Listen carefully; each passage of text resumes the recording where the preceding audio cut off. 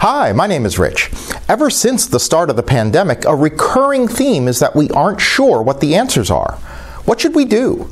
What should the nation do? And sometimes the problem is that we don't even know what the right questions are.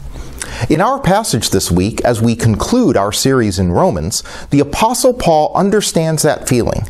He wrote that sometimes we do not know how to pray. You see, sometimes we don't even know what to pray for. But he says that when that happens, the Spirit intercedes for us. The Spirit intercedes for us because God is for us. And Paul writes, if God is for us, who is against us? The knowledge that God is for us has to shape our understanding of the world. When Paul wrote that we were no longer slaves to sin, but were now slaves to righteousness, what Paul was saying is that just as we had been unable to escape the power of sin, now we are unable to escape the power of God's love. Paul assures us that nothing can separate us from the love of God in Christ Jesus.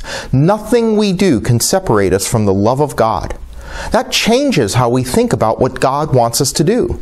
What God asks of us is about what God wants for us. Too often we think that obedience is about what God wants from us. But that's the wrong question.